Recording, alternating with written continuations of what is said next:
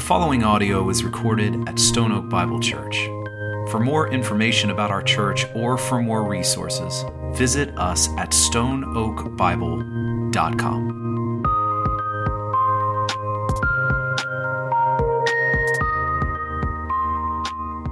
Well, good morning, church. I'm glad you're here with us this morning.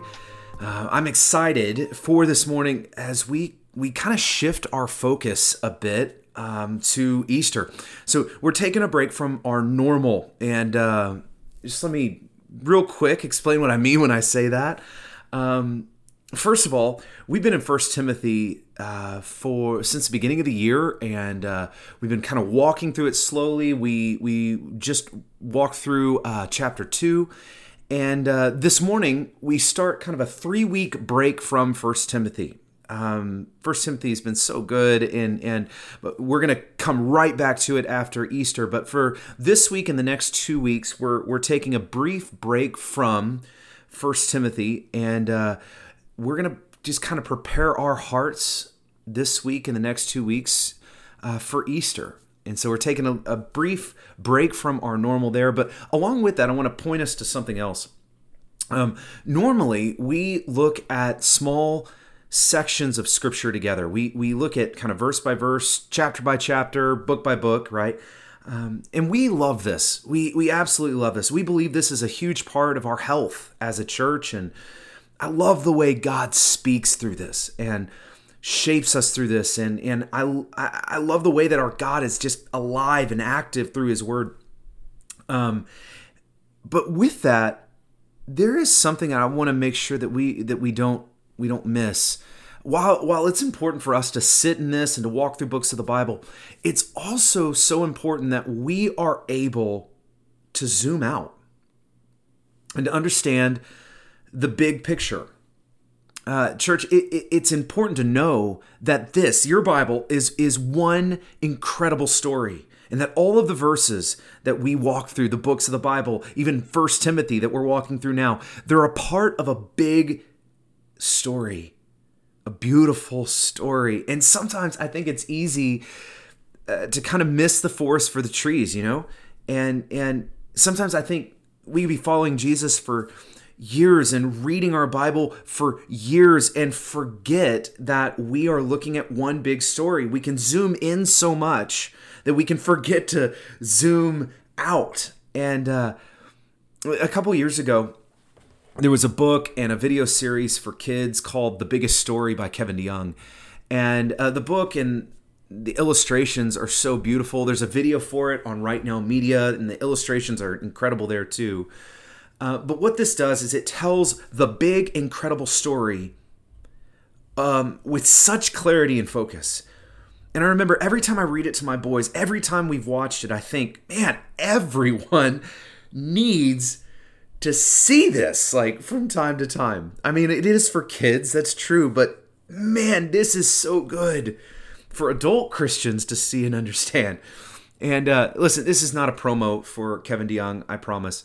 But here's the thing. As I watched The Biggest Story, I had to ask, do we know the big story? Do we know how all of this fits together? Do we know how we fit right into the big story? Because it's easy to forget that all of the books and verses from Genesis, Judges, Psalm, Jeremiah, Joel, John, Romans to Revelation, right?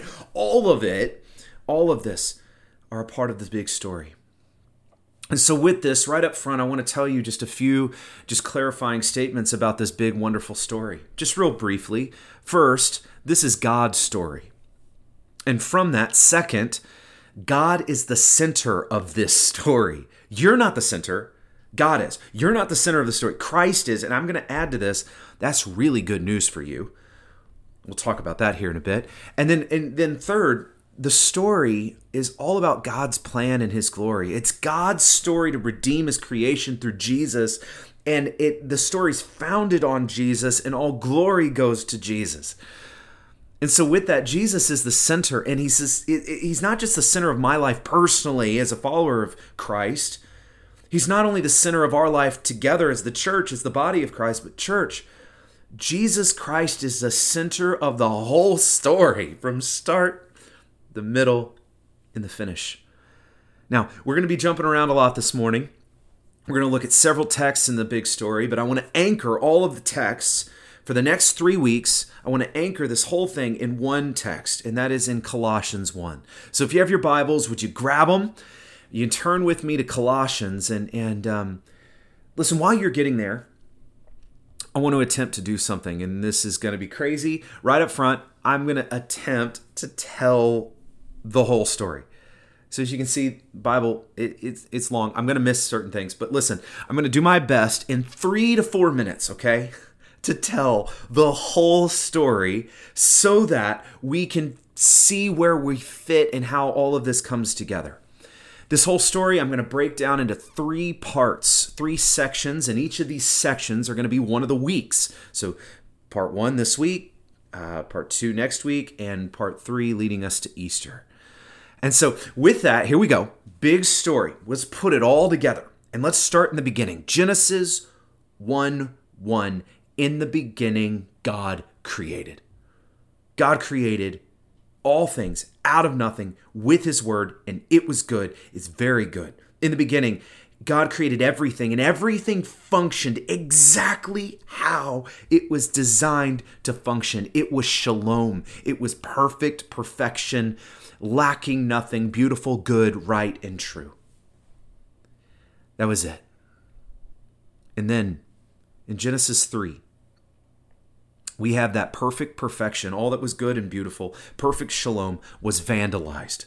Paradise was lost. Creation was broken. Sin enters the world and enters creation. And sin, death, and brokenness along with it. And with that broken shalom, broken fellowship and union with God. And right here, right there in that brokenness, our story takes the next turn.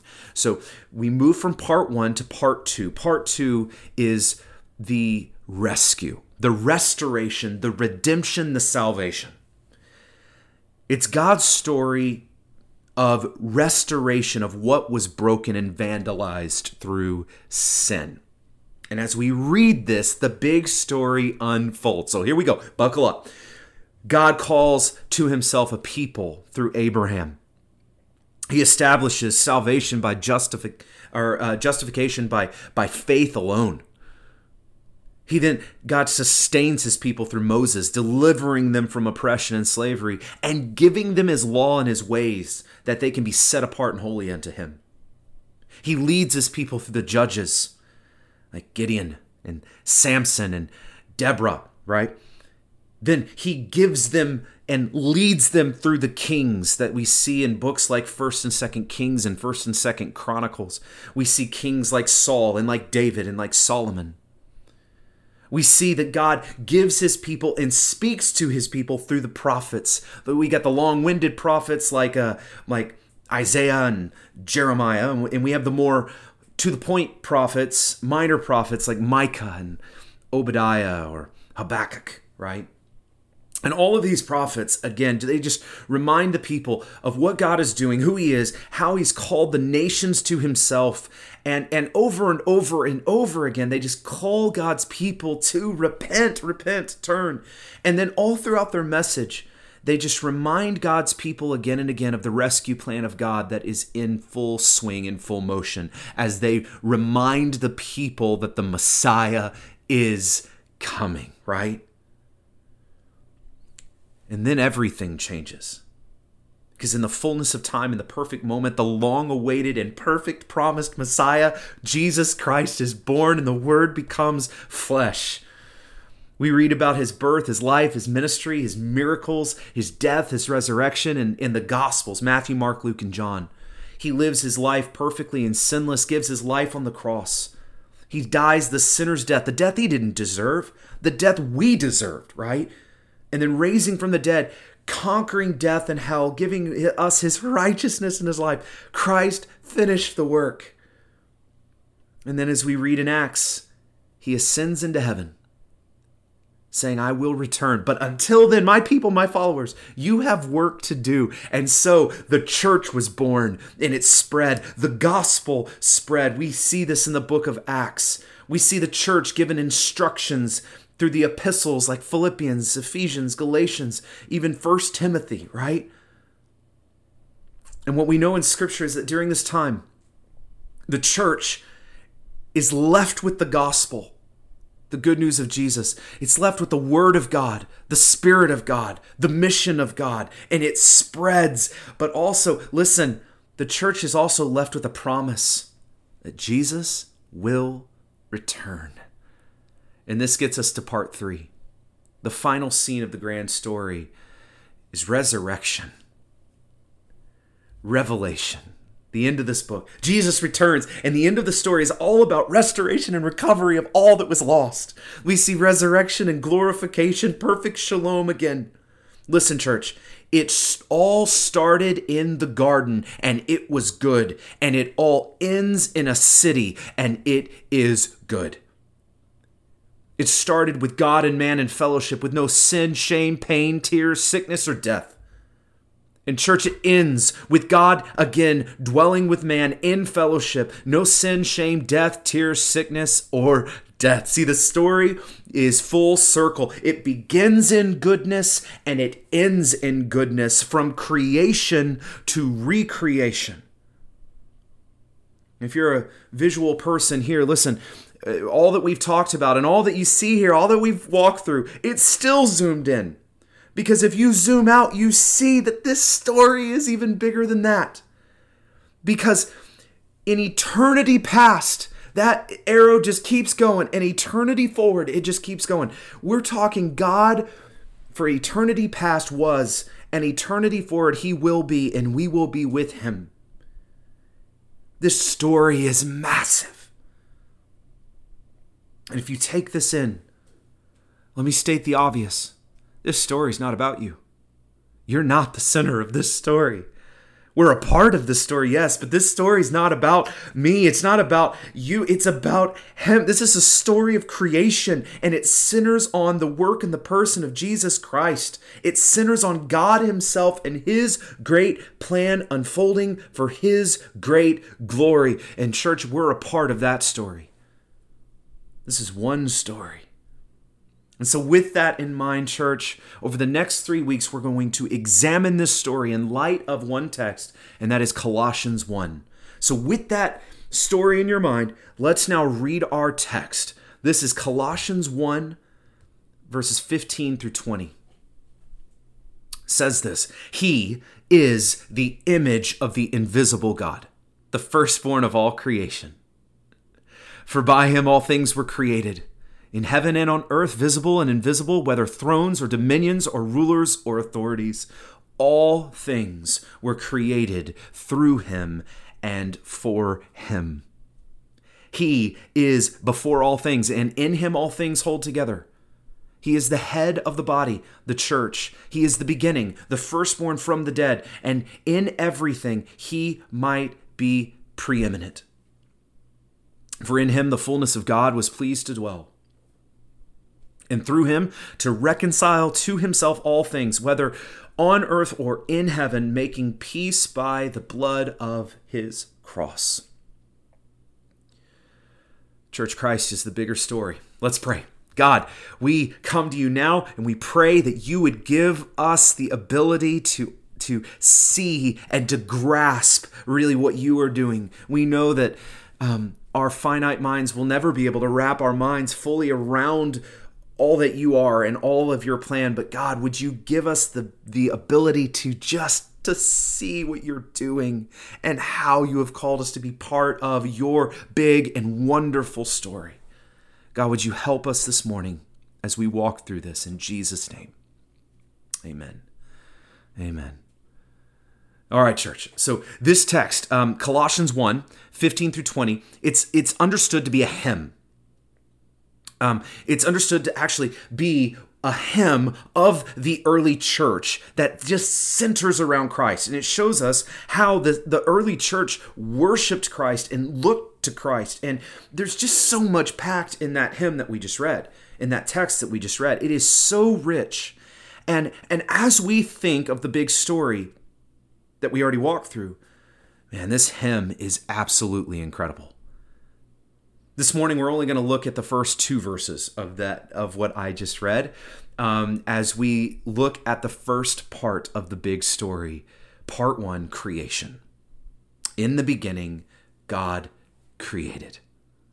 And listen, the point of our time is not going to be to debate the details of the timing of the creation narrative.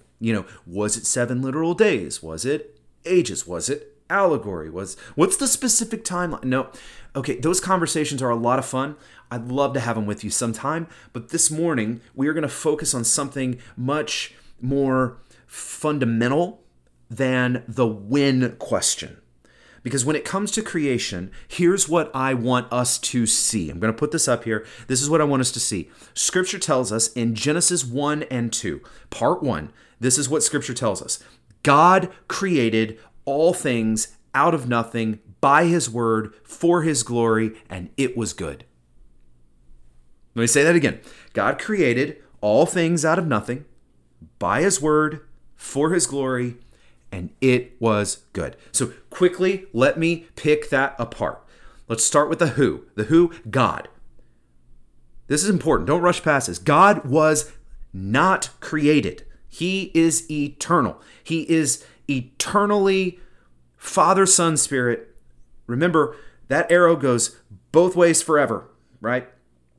Our God, 3 persons, eternally existent, uncreated, eternal, triune God. That's the who, God. Second, the what. What did God do? Well, he created. Our uncreated, eternal, triune God created. Okay? And how did he create? Well, first, he created all things out of nothing. That is, everything in all of creation, God created out of nothing. Ex nihilo. So what this means is he didn't take stuff that existing material that already existed. He didn't manage or rearrange pre-existing material. No. Listen, out of absolutely nothing, God created absolutely everything. How incredible is that? And how else? How did God do it? Well, we read in Scripture. Scripture tells us that he created by his word. He spoke it into existence by his word. And why? Why did God create everything out of nothing by his word? Listen, it was not because he was incomplete or lonely. Okay? It wasn't because he was in need of something or lacking something. He didn't need something to say, you complete me. He didn't need that, okay? He created all things from nothing, not because he lacked, but for his glory. It was his sovereign plan for his glory because he's good. God created all things from nothing by his word for his glory. And what was it like? Well, God says it was good. It was exceedingly good. So I've used this analogy with my boys before. I think I may have used it in teaching Genesis 1 before as well, but this analogy has stuck with me because I have 3 boys and our house is filled with Legos. So I'm going to use this analogy again when we think of Genesis. So Genesis tells us that creation is not like this. It's not like God goes to a Lego store, gets a set, builds the set, puts it on a shelf and says, that's pretty good. Okay, that's not what Genesis says creation was like. Here's the amazing thing about creation. Here's what Genesis 1 tells us. It's not, it's like God built a Lego set with no pieces, no instructions, and with no hands. Okay? And then after doing that, he stepped back and says, that's not just pretty good, that was awesome. Okay? This is what how God created. He built the set with no pieces, no instructions, no hands, and it was awesome. That's the miracle of Genesis 1 and 2. Just incredible. And I want to hone in on God's assessment of all that he created when he said it was good. What do you think made it good? Have you ever thought about that? Church, it is good is a reference to a few things. It's a reference first and foremost to just the beauty and the goodness of what God created. It's also a reference to the sinlessness. It's a reference to the wholeness, the shalom, the justice, the righteousness there. It's also a reference to the communion and the union and the fellowship, the unbroken fellowship between God and man, God and his creation. It is good, exceedingly good. Part one of this incredible story, week one for us, it starts here. It starts in the it is good. It starts with God creating everything out of nothing by his word for his glory, and it is good. And so from here, as we start here, we can now dig into the words of our text. Colossians 1, we're only going to look at the first two verses again for this week. We'll move on next week, but starting in verse 15, He, that's Jesus, the Son of God, Jesus Christ, the Messiah, the God-man, the center of the story. He is the image of the invisible God. Oh, that is a loaded statement. That's a loaded statement. See, the word image is not just a representation. In other words, here's a quarter. If you have a quarter, if you look on the quarter, there's an image on the quarter, right? There's an image of George Washington on this quarter. Now, if you look at this quarter, this image is not George Washington himself. It's an image of George Washington, right? You get that? Church, that is not how this word is being used in this text. The word image is not about a representation like this quarter in George Washington. It's about manifestation. In other words, Christ is so much more than just a symbol of God. Because in Christ, we do not have a symbol of God. In Christ, we have the full representation of God. In Christ, we have the actual presence of God, church. It's like in Hebrews 1, verse 3, it says, He is the radiance of the glory of God, the exact imprint of his nature. See, the big point that we see in our text here is that when you think about God the Father, listen, Scripture tells us he is spirit. He's not like a man with flesh and bones. More than that, no man can look at God the Father because he's too holy and too other than us. But here's the thing. In Christ, the invisible God is made visible because in Christ God came. The Word put on flesh dwelt among us that we now see and we now know God. He is God. And this means, church, that in Christ, the revelation of God in Christ means that we can actually see Him, see our God, even with all of our limitations. This is incredible because to see Jesus is to see God, not a representation of God, not a close second, not a just God-likeness. No, to see Jesus is to see the fullness of God, the image of the invisible God. And church, this is why we preach Christ. This is why we sing about Christ. This is why we remember Christ in communion each week. This is why we remember and celebrate the work of Christ through baptisms. It's because Christ is everything. He's the image of the invisible God. To look to Christ is to look to God. To worship Christ is to worship God.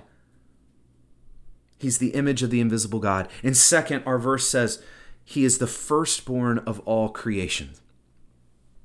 I want you to hear me loud and clear here. This does not mean that Jesus was created. Okay? In fact, in the next verse, Jesus is about to do all of the creating. Jesus was not created. Jesus is God, and God was not created. God is eternally existent, eternally God, and eternally Trinity. Therefore, Jesus was not created. Okay, this may sound small. It is not. This is so important that this was the single main heresy of the early church that they dealt with in the early church. There was a man named Arius who taught long early church that Jesus was, although he was special in creation, greater than, he was still created. He was lesser than the Father. Arius believed that Jesus was the created creator. And listen, that was clearly condemned by the early church as a heresy, thankfully. I am so grateful for their clarity because this is so important. Hear me. Jesus is God, eternally God, not created. He is God. The word firstborn is not about Jesus being created. It's about his prominence and his place. It's like the way the word is used in Psalm 89. You don't have to turn with me here, but in Psalm 89, verse 27, David is called the firstborn among the kings of the earth. This is the same idea here. Was David literally the firstborn of a large family of kings? No. This word communicates David's prominence, right, and place among the other kings. Listen, the New Testament uses this term in the same way. In the New Testament, the word firstborn that we see here is used 8 times, and of those 8 times, there is only 1 out of the 8 that has anything to do with birth. That means the rest of the 7 times that this word is used, it's used like Psalms with David. It's used figuratively. It has nothing to do with the idea of birth. In fact, it has much more to do with the Jewish concept of birthright. See, in the Jewish culture, in the Old Testament, we see this so many times. But the firstborn is given specific rights and privileges as the firstborn. The firstborn was given a special place and authority. Church, this is exactly how this word is used and exactly what is meant by this term in our text when Jesus is called the firstborn of all creation. He is set above all creation as the God of all creation. And with that, I want us to come back to our text because I want us to drill down closely in verse 16. It says, for, meaning because, for by him all things were created. In heaven and on earth, visible, invisible, thrones, dominions, rulers, authorities. Listen, all things were created through him and for him. I want to focus on those incredible phrases. By him, through him, for him. All creation, all things were created by him, through him, for him. Don't rush past this. Let's sit in this today. This means that all of Genesis 1, that glorious story that we've already talked about, that in the beginning, Genesis 1, all of that was by Christ, through Christ, and for Christ. By, through, and for him. I'm not sure if there's anything that's more important for us to wrap our minds around this morning than this. And let's start with the by him. By him. When we think of Genesis 1, or at least when I think of Genesis 1, I tend to think of the Father, and for good reason. But we need to understand, our God is Trinity, eternally Trinity. In other words, he didn't start being Trinity in the manger in Bethlehem. This means that in Genesis 1, our God is Trinity, Father, Son, and Spirit. Now, theologically, we do need to have a clear distinction between the work and the person of the Father and the Son. But please don't misunderstand me here. Like when I say this, so when I talk about Jesus being the by and the through and the for whom all was created, this is not to say God the Father doesn't have a significant role in relationship and creation. In fact, I heard this analogy this week, and I think it's good. As I say it, though, I know all analogies, they're going to fall short in some ways, okay? But I do think this is a good one to help us think about this. So, in creation, Scripture presents God the Father as the architect of creation. He determined to bring creation into existence, and he is sovereign over it, right? Along with that, in creation, Scripture presents Jesus, the Son of God, in some sense, as the foreman of the construction of creation. Jesus is said to have brought the plans into existence. All right? And then finally, in creation, Scripture presents the Holy Spirit doing the actual work of applying the plans in a hands-on relationship to creation. Listen, I thought that was really helpful, or at least it was for me. But with this, listen, all things, our text says today, were created by Christ. This is not hyperbole. This is the truth of God. Our Creator God is triune, and all things were created by Him, by Christ, meaning Christ had the responsibility and control. It was by Him, the foreman of creation. And second, it was through Him. This means that Jesus was the instrument. And you got to hear me. This is not only found in our text. This is found all throughout Scripture. Jesus Christ is the active agent of creation. It was through Him, His power and His ability. I read in Hebrews 1 already, but right off the bat in Hebrews 1:1, right? It says, long ago, at many times, many ways, God spoke to our fathers by the prophets. Then He says, but in the last days, He has spoken to us by His Son, whom He appointed, I like this, heir of all things. There's that idea of the firstborn again. But then listen to this. He says, through whom, that's Jesus, through whom also He created the world. This is the same idea here. Or think of this one, John 1. Love this verse. John 1, in the beginning was the Word. That's capital W, Jesus. In the beginning was the Word. And the Word was with God, and the Word was God. He was in the beginning with God, and hear this, all things were made through Him. And without Him was not anything made that was made. Same thing again. All creation was created by Christ and through Christ. And then lastly, for Christ, for Him.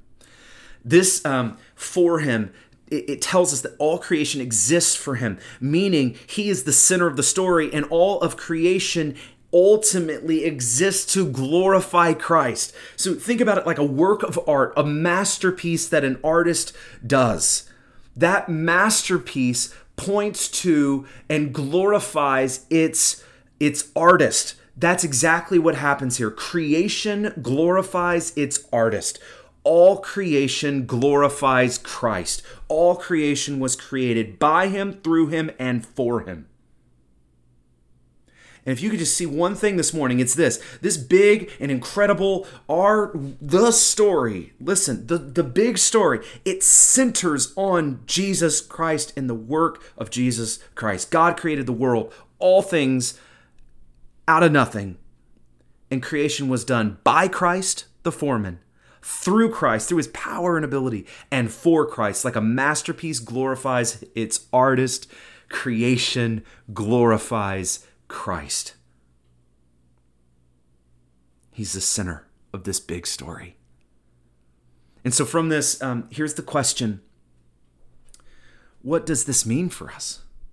Why does this matter? Why does it matter if we understand part one of this big story? Why does it matter that we understand the by, through, and for Christ of Colossians 1? Why does it matter for us? What does it mean for us? And so I want to make three careful applications from this text. First, in this text, in this part, listen, we have perspective. I want to say this as clearly as I'm able to say it. The self-focused, self-centered, self-preserved life, that life that's bent inward on itself, the life spent looking out for ourselves, protecting or promoting ourselves, the life centered on us, the I, me, that life, although that life sounds like it would be really cool and fulfilling. I mean, it sounds awesome, right? We're the center. How could that not be awesome? Listen, although that life may sound great, that life is the single most miserable existence, the single most miserable and empty life possible. When our perspective is inward, here's the truth: we crumble. We all crumble. Why is that? It's because you and I were not created to wear that weight. You and I were not created to be the center of our own lives. Our sin nature wants to trick us into thinking that we want that. But you and I, we are not created to be the center of our own stories. It's like we're a little bitty car trying to pull a massive trailer. That's what it's like. See, we break down. We're weighed down. You and I are not created to bear that weight. The weight of being the center. It's too much. If you think about it, this is exactly the reason that Jesus gives all of those really confusing statements. You know which ones I'm talking about? Like if you want to find your life, then give it. If you want to be the first, then be last. Listen, those statements, if we read those statements with ourselves as the center, then those statements, they make absolutely no sense. Selflessness makes no sense when I am the center. Selflessness only makes sense when our perspective changes and when we look to Jesus and understand we are not the center. Listen, one of my prayers this week, this is going to sound rough at first, but I love you. Hang with me. One of my prayers this week is that we would stop trying to be special and important in this life, because that pursuit is such an empty life. Instead, my prayer is that we would realize how special and important Christ is, in that from there, we would find our worth and our identity in Christ. Because when we understand that Christ is the center, then we understand that our identity is in Him, and that identity is the top priority and top joy of our life. I'll put it like this. Creation reminds us that you are not the center, and God is not your cosmic ATM looking to give you all that you want in this life. Creation reminds you that you are not the master, and God is not your cosmic genie in the sky looking to grant you all of your many wishes in this life. No, the by Him, through Him, and for Him reminds us Christ is the center, and we find our greatest joy and purpose as we give our lives and give our everything to Him. He is our master, and we find our greatest satisfaction when we call Him Lord. Creation, or part one, gives us the perspective we need, the perspective I need. You want to know what I've been thinking about all week as I've been preparing this?